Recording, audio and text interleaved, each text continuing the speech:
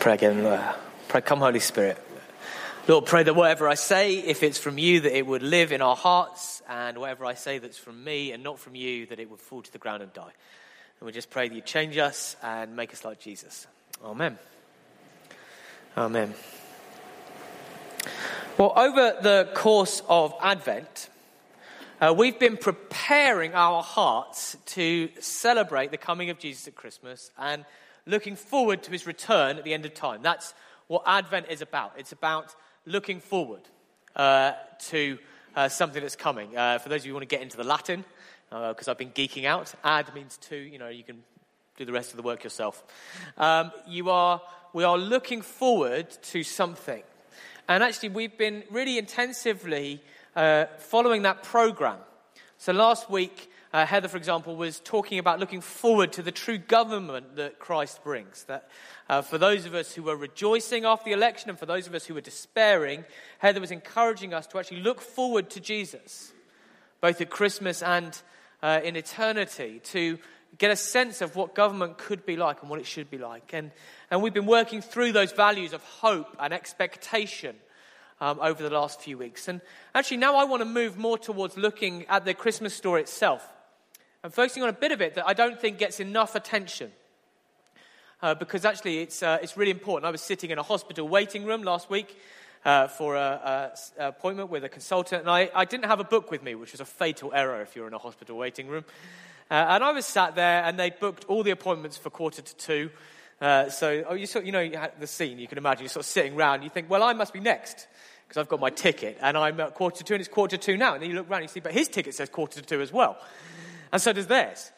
And you realise that for the hospital, the time exists in a single moment. It's kind of an eternity. It's a metaphysically unique place because for the hospital staff and for the doctors who make the appointment, 1,000 years are as a day, and a day is as 1,000 years. They exist in this space where everybody comes at 2:45, and nobody is ever late because it's always 2:45. So 1:45. So I'm sitting there, and I realised that the only book I have with me is my Bible. I thought, well, I must be very holy. And it's not at all because I've forgotten to pack anything else. And so I pull out my Bible, and I start reading the Christmas story because I had 4 sermons to write in a week. And it's not a cause for pity, it's a cause for lamenting my lack of organisation. And 4 sermons to start in a week, I thought, well, I'll start reading a Christmas story and see where the Spirit leads me. That's kind of vicar speak for I haven't done my homework. And I'm reading through it. I was really, really taken with the opening chapters of Luke. And actually, I wrote this morning's sermon pretty much there and then in the hospital waiting room, with some polishing later. And it's a bit of the Christmas story that I don't think I've paid enough attention to. I think partly because it's difficult to know what to do with it.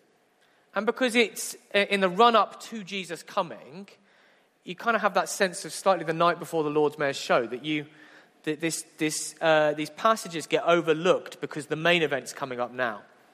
And actually I want to say there's some merit in stopping before we get to Jesus and looking at it.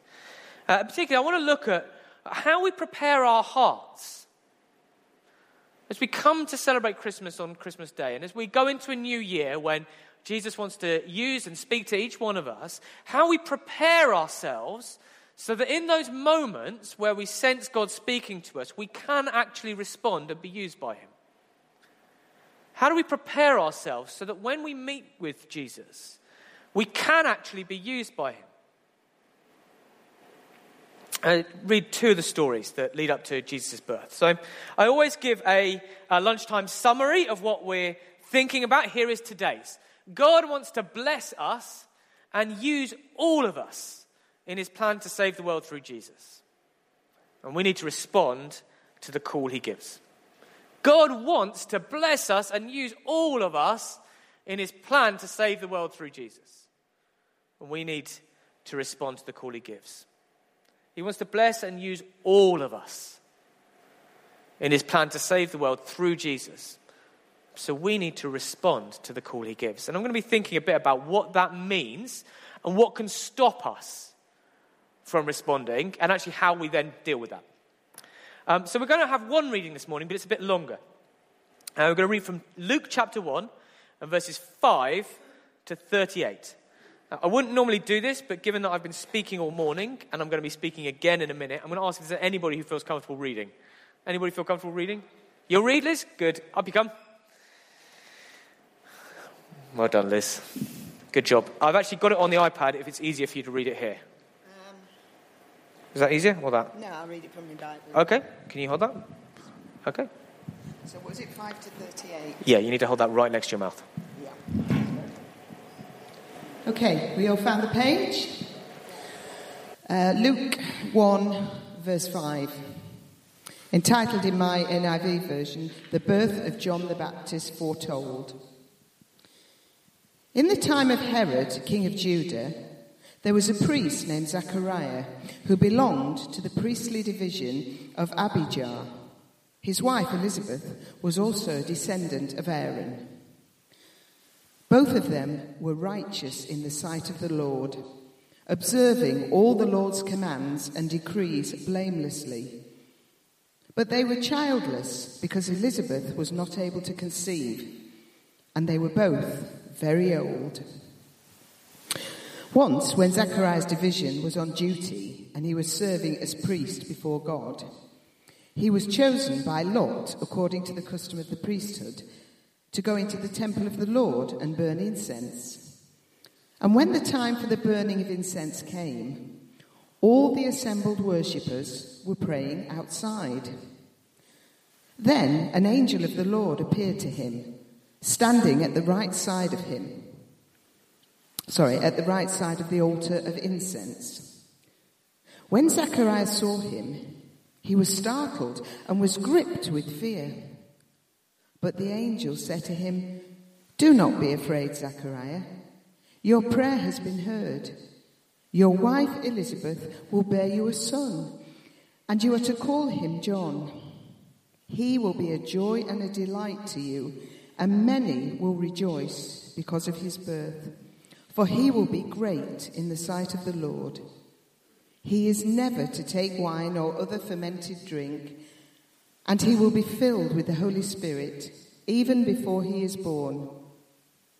He will bring back many of the people of Israel to the Lord their God, and he will go on before the Lord in the spirit and power of Elijah, to turn the hearts of the parents to their children, and the disobedient to the wisdom of the righteousness, to make ready a people prepared for the Lord." Zachariah asked the angel, "How can I be sure of this? I'm an old man and my wife is well on in years." The angel said to him, "I am Gabriel. I stand in the presence of God, and I have been sent to speak to you and to tell you this good news. And now you will be silent and not be able to speak until the day this happens, because you did not believe my words, which will come true at their appointed time." Meanwhile, the people were waiting for Zachariah and wondering why he'd stayed so long in the temple. When he came out, he could not speak to them. They realized he'd seen a vision in the temple, for he kept making signs to them, but remained unable to speak. When his time of service was completed, he returned home. After this, his wife Elizabeth became pregnant, and for 5 months remained in seclusion. "The Lord has done this for me," she said. "In these days he has shown his favor and taken away my disgrace among the people." In the 6th month of Elizabeth's pregnancy, God sent the angel Gabriel to Nazareth, a town in Galilee, to a virgin pledged to be married to a man named Joseph, a descendant of David. The virgin's name was Mary. The angel went to her and said, "Greetings, you who are highly favored. The Lord is with you." Mary was greatly troubled at his words and wondered what kind of greeting this might be. But the angel said to her, "Do not be afraid, Mary. You have found favor with God. You will conceive and give birth to a son, and you are to call him Jesus. He will be great and will be called the Son of the Most High. The Lord God will give him the throne of his father, David, and he will reign over Jacob's descendants forever. His kingdom will never end. How will this be? Mary asked the angel, since I am a virgin.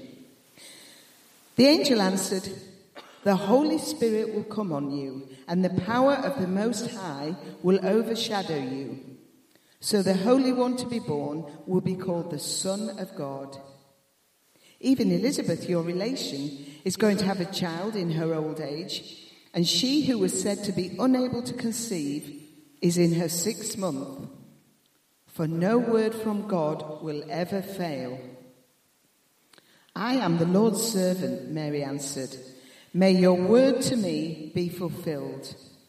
Then the angel left her. Thanks, Elizabeth. Please.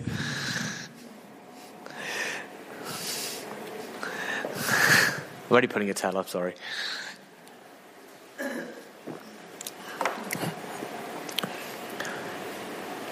So I was sitting in the hospital waiting room, and I got as far as reading through the story of Zechariah and Elizabeth and getting into the story of Mary. And suddenly, when I was reading these two stories together, one after the other, it became obvious to me that Luke had put them together as a pair.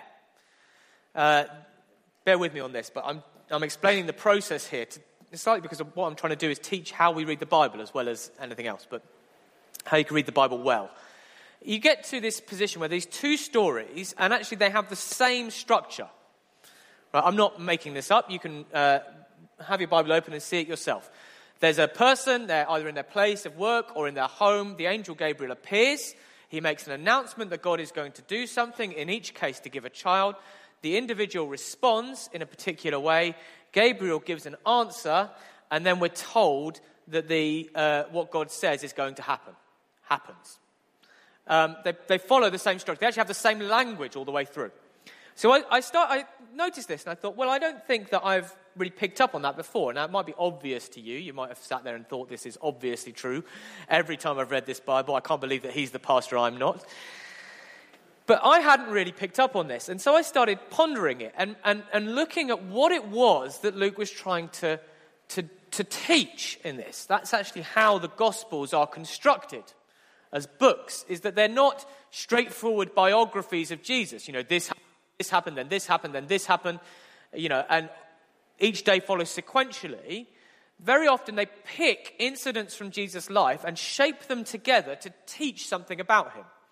They're records designed to teach. So the question when you come across something like this, where you've took two stories that are obviously told in a certain way to make them parallels and then are put next to each other, why is it that what is he trying to teach us about Jesus and about ourselves? And I think they are teaching us about who God is and what he does, and about who we are and how we're supposed to respond. I think they're designed to teach us about who God is and what he does, and who we are and how we're to respond. So I'm going to just outline the stories again. So first we get the story of Zechariah. Now Zechariah is a priest. Not only is he a priest, but Luke goes out of his way to say he's a priest of all priests. He's a priest who's married to the daughter of a priest. You don't get more priest than Zechariah.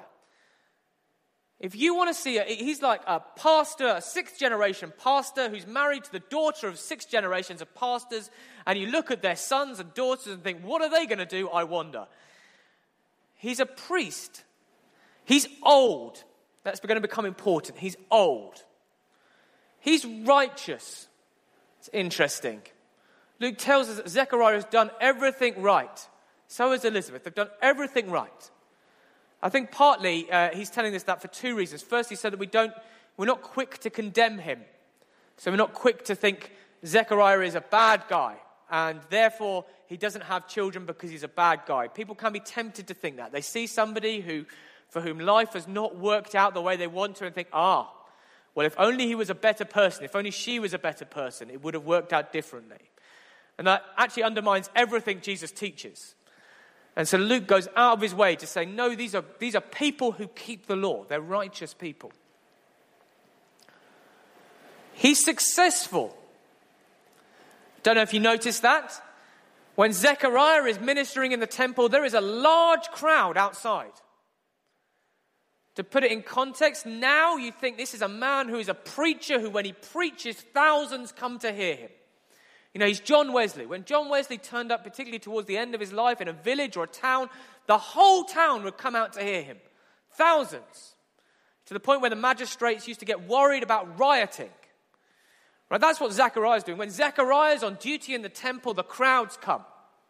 He's a man who is successful in his work.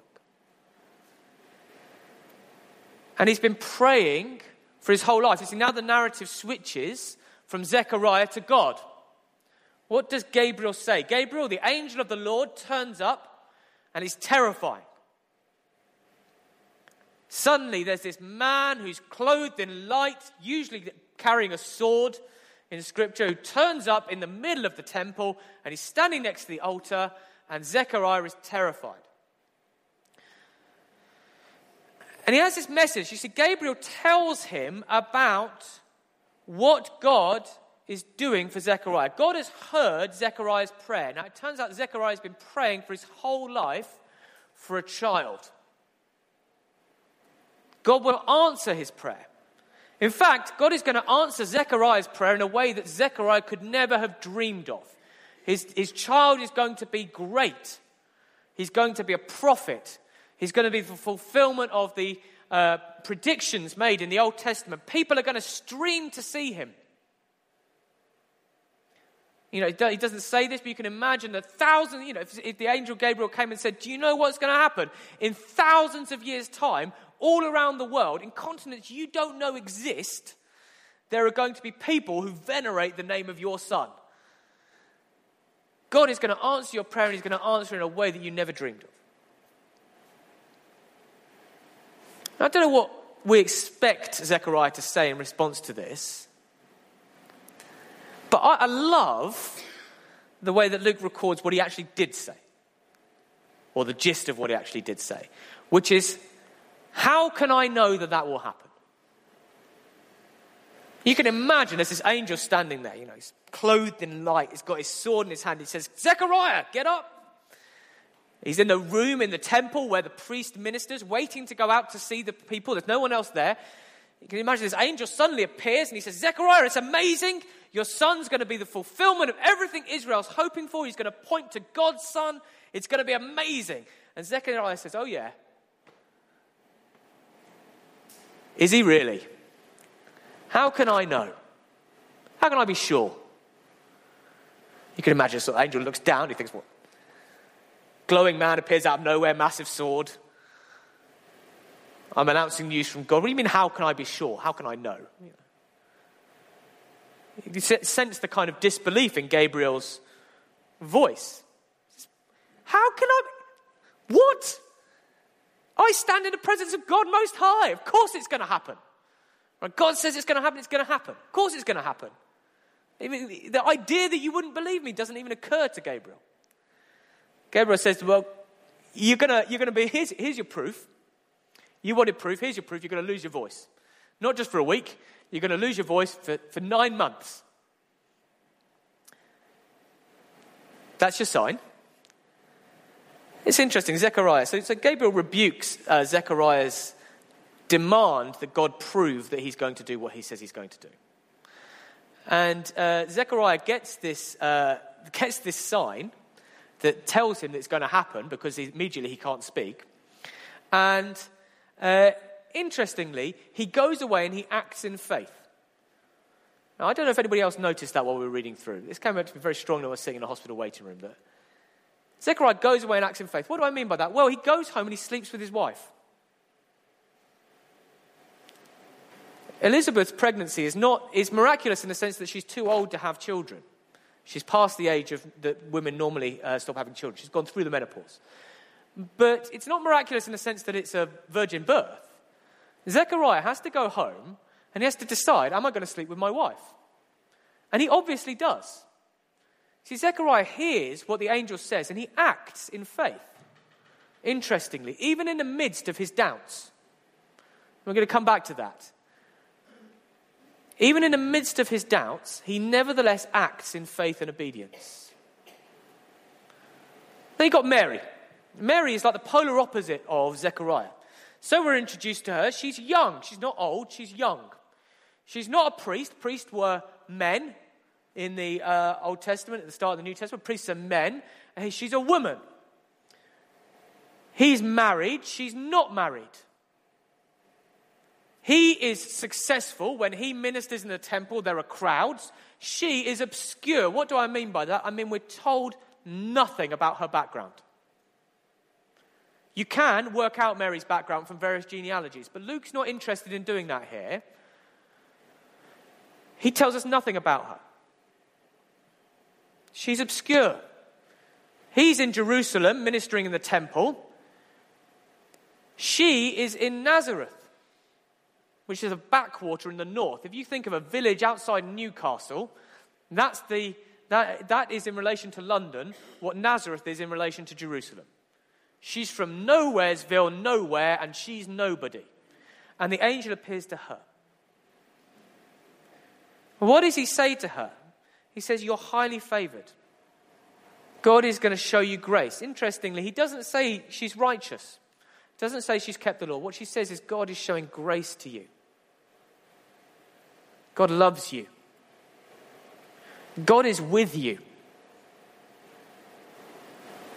What's Mary's reaction? Well, Mary is troubled. It's worth pondering that for a moment. If we pray with people and we prophesy with people sometimes, and very often if I'm ministering with someone who's in a sense of distress, sometimes I don't even know what the problem is, but you sense promptings from God to say something. And I have felt prompted to say to people, look, I want you to, before we do anything else, I think the real problem is you don't know that God is with you. You feel like you're alone. And it's a comforting thing. God loves you. It's a comforting thing. I've never had anyone say, well, that's a troubling thought. Why does Mary say that? Well, Mary's troubled at this greeting, I think, because she understands what it means. As soon as the angel says, don't worry, you're highly favored, God is with you, Mary's mind turns to the implications of that. And actually, if you trace Mary's journey through the Gospels, Mary's journey is one of joy and rejoicing, but it's also one of pain.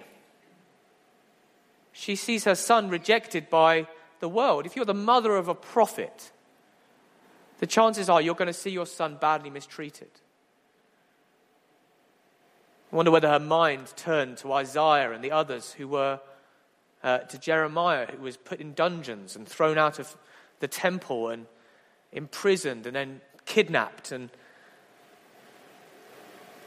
sure enough, actually, if you follow the story of Mary all the way through, each time she meets someone who prophesies to her, they say to her, your son is the most important person who's ever lived.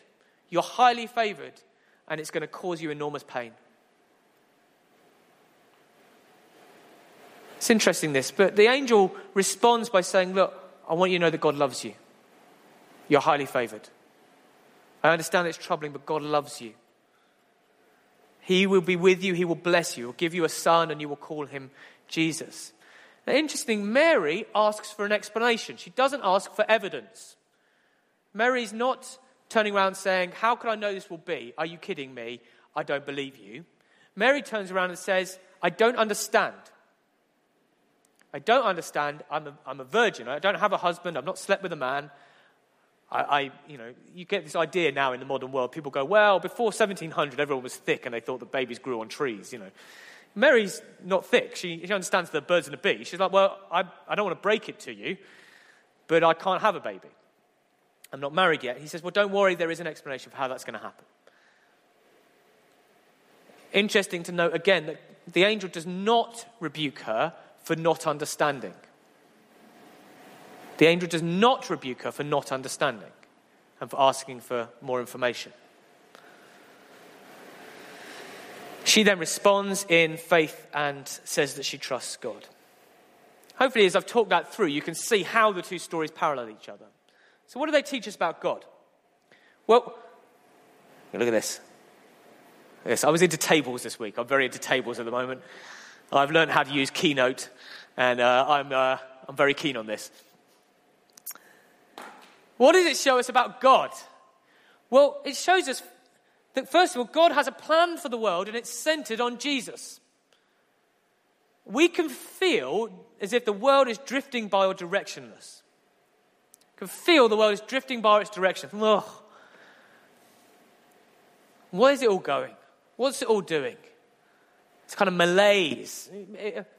To get kind of political, historical, it afflicts the West. It's afflicted the West ever since 1990, when the Berlin Wall fell, 1989, 1990. And Fukuyama predicted this is the end of history. And you get this sense, particularly in Western cultures where we are now, that that's how life can feel. As if you're just like this, we're just drifting through life. We're getting a bit richer, we're getting a bit poorer. What's it all about? Or it can affect us on a micro level, on the level of our lives. You know, I'm going through school, and I drift through, and I do my exams, and then university, and then I get a job, I might get married, I might have kids, and then I might get a pension, then I might die. Well, I probably will die, that's almost certain, you know. You think, well, what's it all about? Is it going anywhere? You think, well, the angel's message says that God has a plan for the world, and that it centers on Jesus. All the way from hundreds of years before Zechariah or Mary were born, from thousands of years before that, God was working out a purpose to bring Jesus. That he would die and rise and he would glorify God. When we look back, we can see it. Actually, as you look back over your life, you can see how God was working through different things. As one gets older, one is able to look back and say, I can see now how God was working through that. But when we're at the time, it's very difficult to remember it. And so I think this story is partly here to encourage us to remember that God is working even when we can't see it. He has a time, and he will do it. He just works on a different timescale to us, a bit like the hospital. Everybody will get seen. There is a plan. It's just we're working on a different time. The second thing it tells us is that God wants to use us as part of that plan. We get so used to these stories because we grow up in Christianity or you come to Christianity within a culture which is Christian, that we can miss how remarkable these stories are. What on earth is God doing producing babies? Why would he want to? Why would he bother? You know, why not? You know, I was looking at Toby's comic this morning. Toby's reading a wonderful comic series about the Justice League of America, and Superman's dead, and it's all amazing. And don't worry, spoiler alert, Superman comes back to life. Why? Because he's a type of Jesus. Every comic book is basically retelling the story of Jesus over and over again. You're welcome. I've just saved you 4 years of literary criticism. So Superman dies and he gets resurrected. Anyway, I was reading this story and I thought, well, I was thinking about this story that I noticed Toby reading beforehand, and I was thinking, that's a great story, isn't it? God, you know, it's not God sends Superman, but he sort of comes from outer space, and he comes as an alien into the world on a ship. You know, that's a good idea, isn't it? Why doesn't God just send a ship? Why doesn't Jesus just arrive fully formed and standing in the sky with a cape, and everyone looks up and sees, oh, the Saviour of the world. He's even got an S on his chest, you know. You're welcome. S for Saviour. You're welcome. Thinking of your tuition fees, I'm saving you for your English literature degrees. God doesn't do that. He goes to a woman who's too old to have children and enables her to have a child. And he goes to a woman who's, in a sense, not too young, but who's not at the stage of life where she can have children. She doesn't have a partner. And gives her a baby. Why?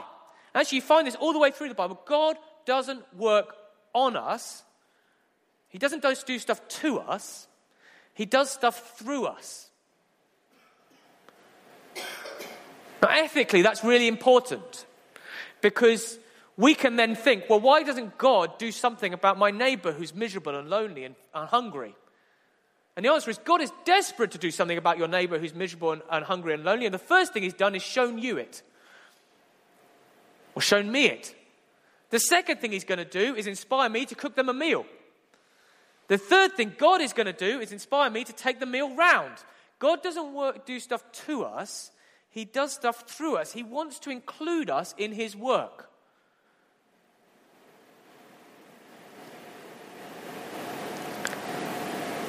So that's interesting. Again, one of the other phenomena that happens in the late modern West, this is back in my political critique, is that we become very, very lazy. I'm not talking about anybody here. You're incredibly hardworking and diligent, and I love you very much. But we as a culture become lazy. We sort of sit back and think, why doesn't somebody do something? If you're critiquing God, you say, why doesn't God do something about, usually it's about some mess that we've caused. Why doesn't God fix my mess? Or the mess that we as a society have caused. Or we think, well, why doesn't the state do something to fix the mess? Now, I'm in favour of the welfare state. I'm very, very pro taxation and redistribution. It's great. But it can lead to that attitude. Why doesn't somebody else do something about it? And God says, well, no, I want to come and I want to work with you. I want to work with you. So that we, him and us, we can do something about it. We can't simply look back and critique God's action in the world. It's our work because he works with us and through us. This is what these stories are about. This whole idea that God works through women having children is exactly that point. It's a vivid demonstration of the fact that God works in us and through us. Without Mary, there is no Jesus. How do we respond determines what part we play. The flip side of this is the way we respond to God determines the part we play in that plan. See, God has a plan. God's plan will work out, but it doesn't have to include me. I have a responsibility in how I respond. Zechariah is mute for the entire period of Elizabeth's pregnancy. Now, she might be rejoicing at this. Think of what the providential provision is of this mute husband for the entire period you're pregnant.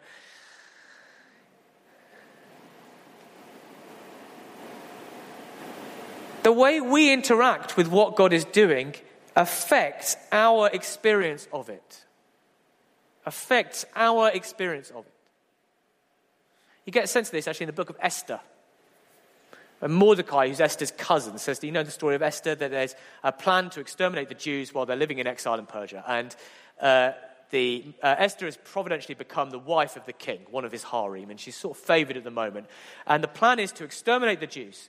And Mordecai, Esther's cousin, says, you're the queen, go to the king and intercede for the people. Ask him to stop this happening.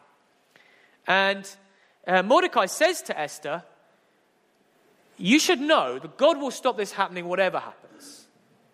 If you don't do this, God will find someone who will.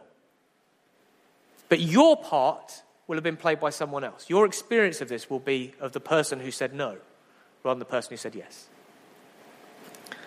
Our response matters. What does this mean for us to wind up? What does it mean for how we should live?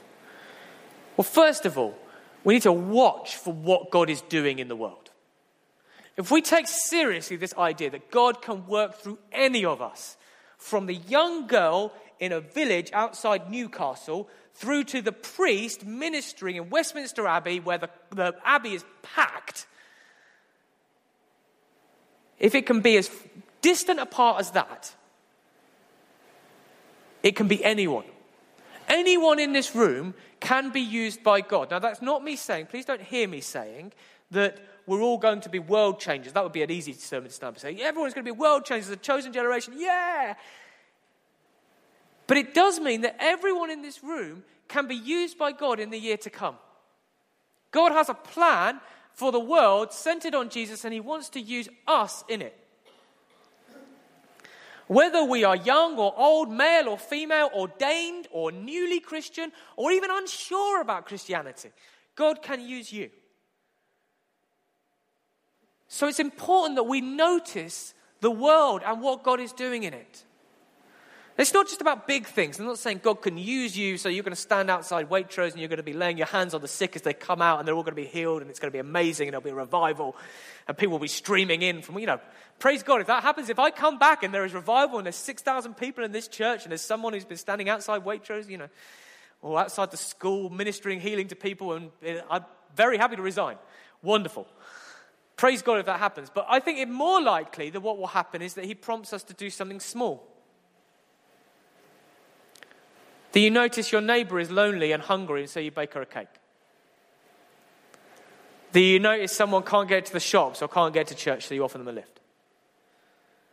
That you give someone a hug, that you listen, that you invite them to come with you to church, that you pray with someone, right? These small things are where God starts to work.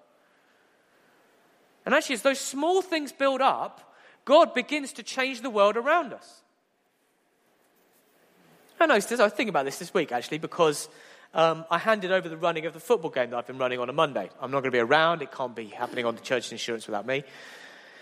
I handed it over to some other people. It's become something I slightly hadn't imagined, right? Which is that 5 years ago, me and a friend of mine who has a loose relationship with church, I think he would probably describe himself as agnostic, decided to start a football match because we noticed, first of all, we wanted to play football. It's divinely ordained sport. And secondly, we noticed that a lot of the guys we met didn't have any friends, or at least not in this area. So we started a football match for us and our friends and for those around, so that people could come along, they could meet other men, they could play football, they could have fun, and I could teach them about Jesus. I didn't say that to anyone else, that was what I did. Right, so I send them texts and say, look, I'm praying for you if you want to talk to someone. I know that guys don't have anyone to talk to, mental health issues, all the rest of it. Come and talk to me, it doesn't matter if you're a Christian or not. We started it with, I think we had 8 people the first week. By the time we handed over the WhatsApp group, I had 50 people. Right, 5 years. Now, that's reasonably good growth. It started with 2 guys sat here drinking coffee and eating cake at a dad's group in the morning on a Saturday, thinking, what could we do that would bless our friends? Multiplied 5 times over. Now it's taken off. It's being run by someone else. It's the only 11-a-side game that happens every week in the area. Brilliant. It can be as simple as that. God has a plan for the world centered on Jesus, and he wants to use you. Your cake you bake for your neighbour might lead them to bake a cake for a neighbour, which might lead to your street stopping from being in despair and coming to being in joy. The hug you give to a mum at school might take them from the point of wanting to end it all to being able to cope with the next day, and the next day, and the next day. Second, we need to guard our hearts. I'm going to finish in a moment. We need to guard our hearts.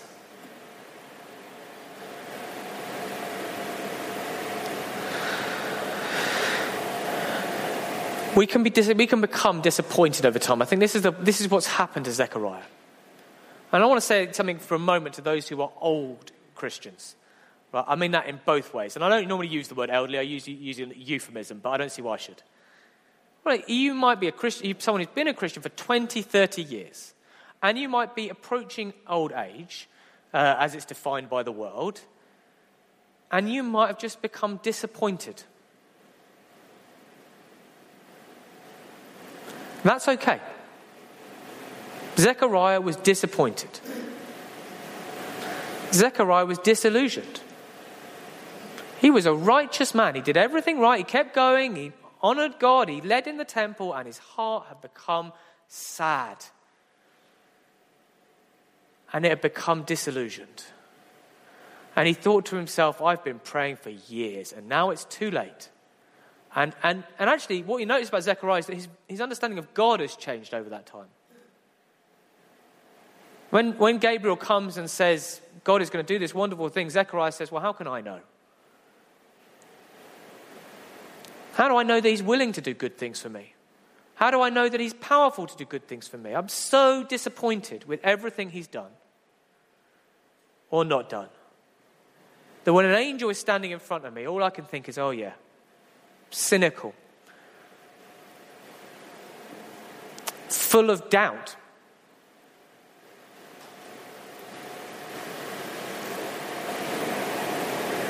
That's not the worst sin in the world. I'm going to say that now. Almost everyone in this room who's been a Christian for 40 years or more, or even for 10 years, or maybe even for 5 years, has gone through seasons where we experience, and I will include myself in this, disappointment and doubt. If you find yourself going through that, I want to say to you, it is perfectly normal. Actually, everyone goes through that, whether they're in the church or out of the church. It's not a religious thing particularly, it's just part of human life. And it's not the worst sin in the world. Zechariah is here, who is a priest, who's a very popular priest, whom God is going to send John the Baptist through, and he's experiencing chronic doubt, chronic disappointment.